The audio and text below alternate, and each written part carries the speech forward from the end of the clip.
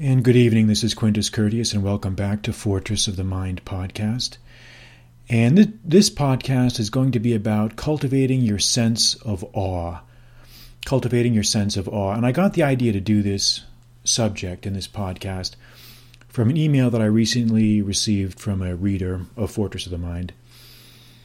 And I like this email because it brings out a lot of the questions that I get from young guys who are trying to basically find their way in their world, and they don't have a lot of guidance, and they're not really being provided a lot of guidance from their instructors or from their peers or parents or any of the older guys that they know. And it's, when I read things like this, it kind of makes me sad in some ways, because it just is a reminder to me just how badly I think that our society has let down younger men, and by not training them and just by essentially abandoning them to the rapacity of the modern media age, where they get nothing but negative inputs and advice on how not to be a man.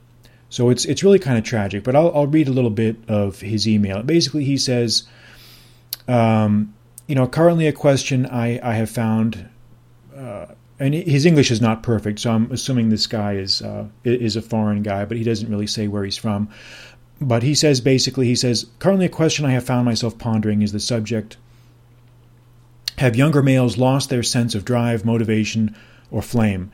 I see it more and more in the use of social media, the gossiping like women, no self-motivation to do something more than just coast along in life. And then he also talks about, is this something that's happened to us at an early age? He says, I grew up in a traditional family. I had both good and bad from his traditional background and from his current Western background. And he's basically comes to the conclusion, he says, is there anything I can do to cultivate passion and drive? Is this just something intrinsic that someone has within themselves? Or is this something that can be learned and acquired through practice of certain habits and things like that? So this is one of these very, very broad questions, and we could spend hours answering it and pondering it and going through it, because essentially he's touching on basically what is the plight of all of us, all modern man, because no one really has the answers to this. Anyone who says that they have all the answers to these questions is either deluding themselves or deluding you. But I think what we can try to do, and what I've tried to do in my writings, is pick out certain facets of the male experience that need to be discussed. Pick out certain learning points, pick out certain moral points and ethical points, and try to emphasize those. And for some reason, when I was reading this email, the thing that came to mind to me the most was something I read in this. I just finished a recent biography of Albert Einstein, very, very good biography. And what the author talked about, his name was Walter Isaacson, he talked about that all great men, all great thinkers have within them what I would call a sense of awe, A-W-E, awe, a sense of awe. And this is something that we find from the greatest scientists who ponder the nature of the universe, down to the literary types, the poets who maybe try to pick out the universes that can be found in a blade of grass or a tree trunk or a porcupine or whatever, the types of things that they write about. The sense of awe, and I would agree with that, and I tied that into this email that I got. For some reason, I think that the biggest thing that I think a young guy can try to cultivate, or one of the biggest things anyway, in his mental conditioning, is the sense of awe at the universe, or the sense of awe at things in general. The sense of wonder. I guess it comes down to an idealistic sense, and that seems to be the one thing that's lacking that I see in a lot of young guys today. Everybody, and a lot of it's not their fault, because I think all of us nowadays are so plugged in and are on such program mode that we rarely have time to stop and smell the roses, to really ponder what we see around us, to really appreciate the beauty that's in, a drop of water or a blade of grass or whatever. And, you can say, oh, yeah, well, that's, Quintus, that's just bullshit. I don't care about that. But yeah, and you can say that. That's fine. But you'd be wrong. And I'll tell you why you're wrong. Because it's just that sense of idealism. It's just that sense, that spirit of inquisitiveness, of curiosity, is what drives men to do great things. It's easy to put others down. It's easy to say someone's being a fool, or someone is delusional, or someone is not living in quote-unquote reality. But it's those quirky individuals that cause all the rest of us to step outside of our comfort zone and to question things that we might never have questioned. One of Einstein's great strengths was he was able to visualize things in ways that other people were not. He could approach mathematical and physical problems in a spatial dimension, in a way of visualization that others could not do. And this is something his biographer talks about. This is not something I'm just making up, and this is something that is actually documented.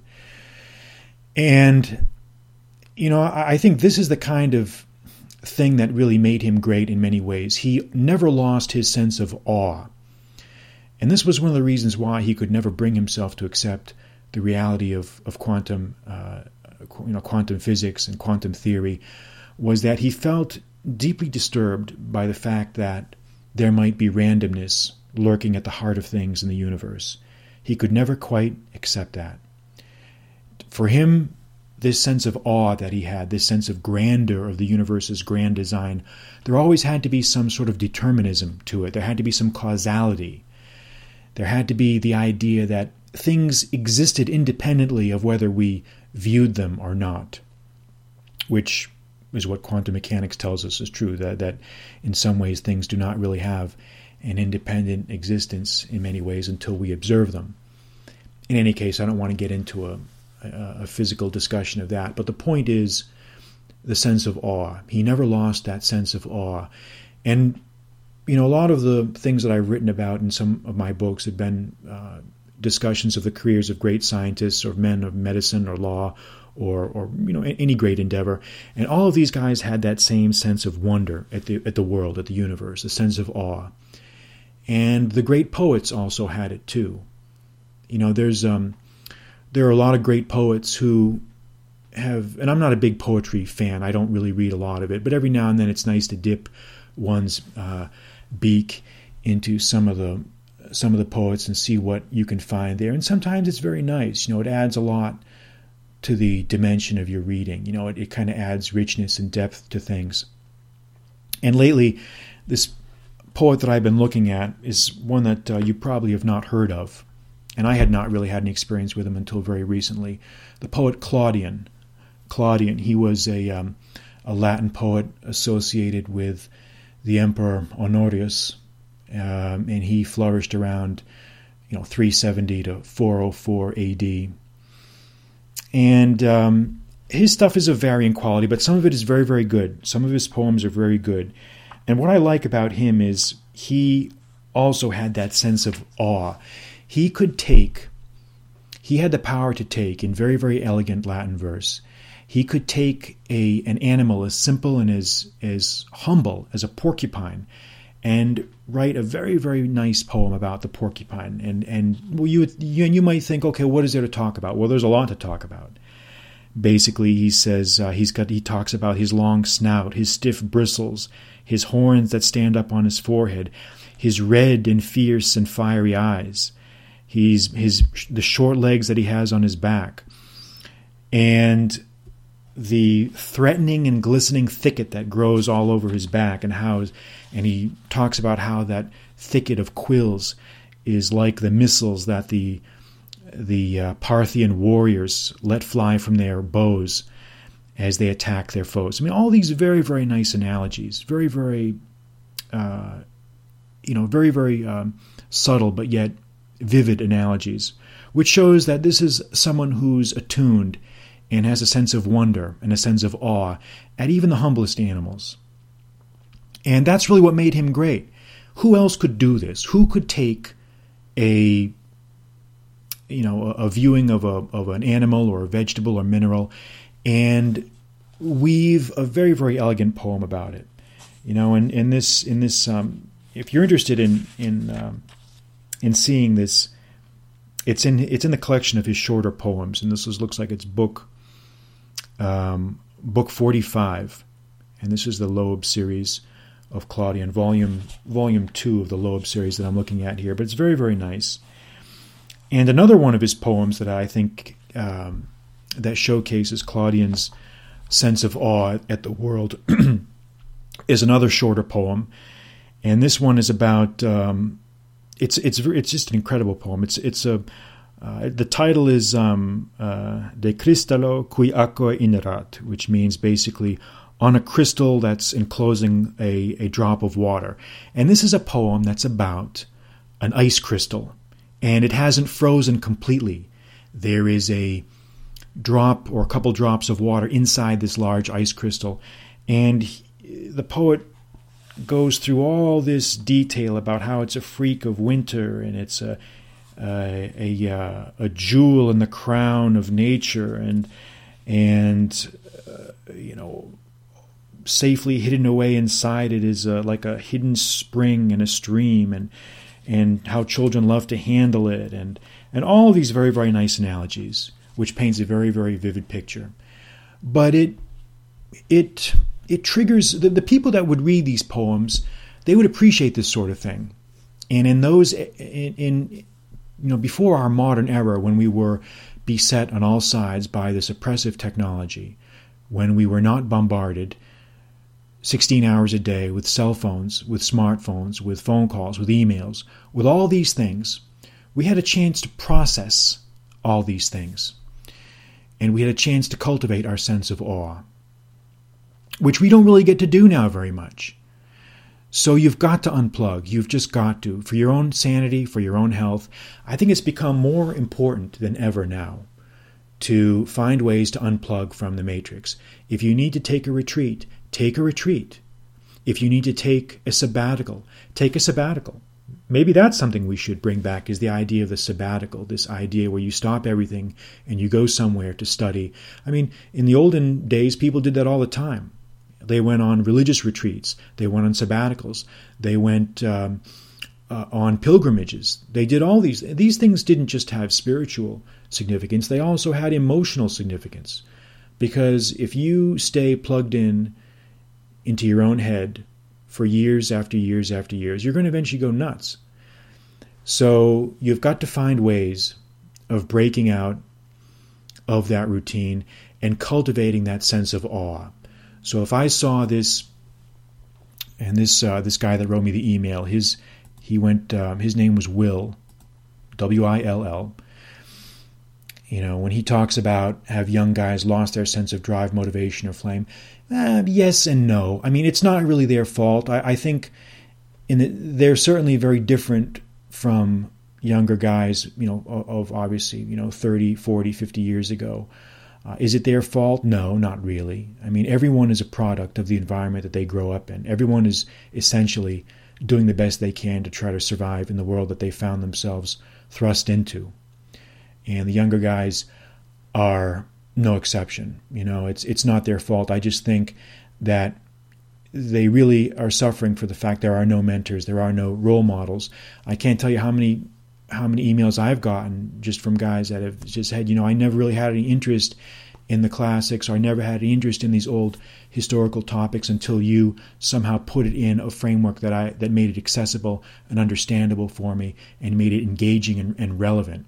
And to me, that's maybe the highest compliment that I can get, is by triggering those latent interests that people will have in these subjects. So anyway, the gist of what I'm trying to get at is cultivate your sense of awe. Never lose that. And I think all creative people share that in common, like I said at the beginning of this podcast. All creative people share it, whether they're scientists, scholars, poets, religious leaders, whatever. You've got to have a sense of idealistic wonder at the world. Nothing is more pathetic, and no person is more dead inside than the person who has no sense of wonder at anything. You can talk to someone about some great thing you saw. You went and you traveled somewhere, and you saw some incredible waterfall, or Iguazu waterfalls in Brazil, you saw some great thing, or the Great Grand Canyon or whatever, and then you look at the person that you're talking to, and you get this glazed look in their eyes, and they're just dead inside. You can just see inside the light has gone out. They're just dead. And when you see that, man, that's the saddest thing in the world, is to see those dead, lifeless eyes, like a doll's eyes. So cultivate your sense of awe, and the next time you are looking around for some poems to read, you might want to think of Claudian. You might want to think of some of his stuff, which might help you to bring back that sense of awe. So that will conclude the podcast for this episode. I'm Quintus Curtius, and this podcast was brought to you courtesy of Fortress of the Mind Publications. And if you enjoyed it, I would ask you to go to iTunes and rate me on iTunes.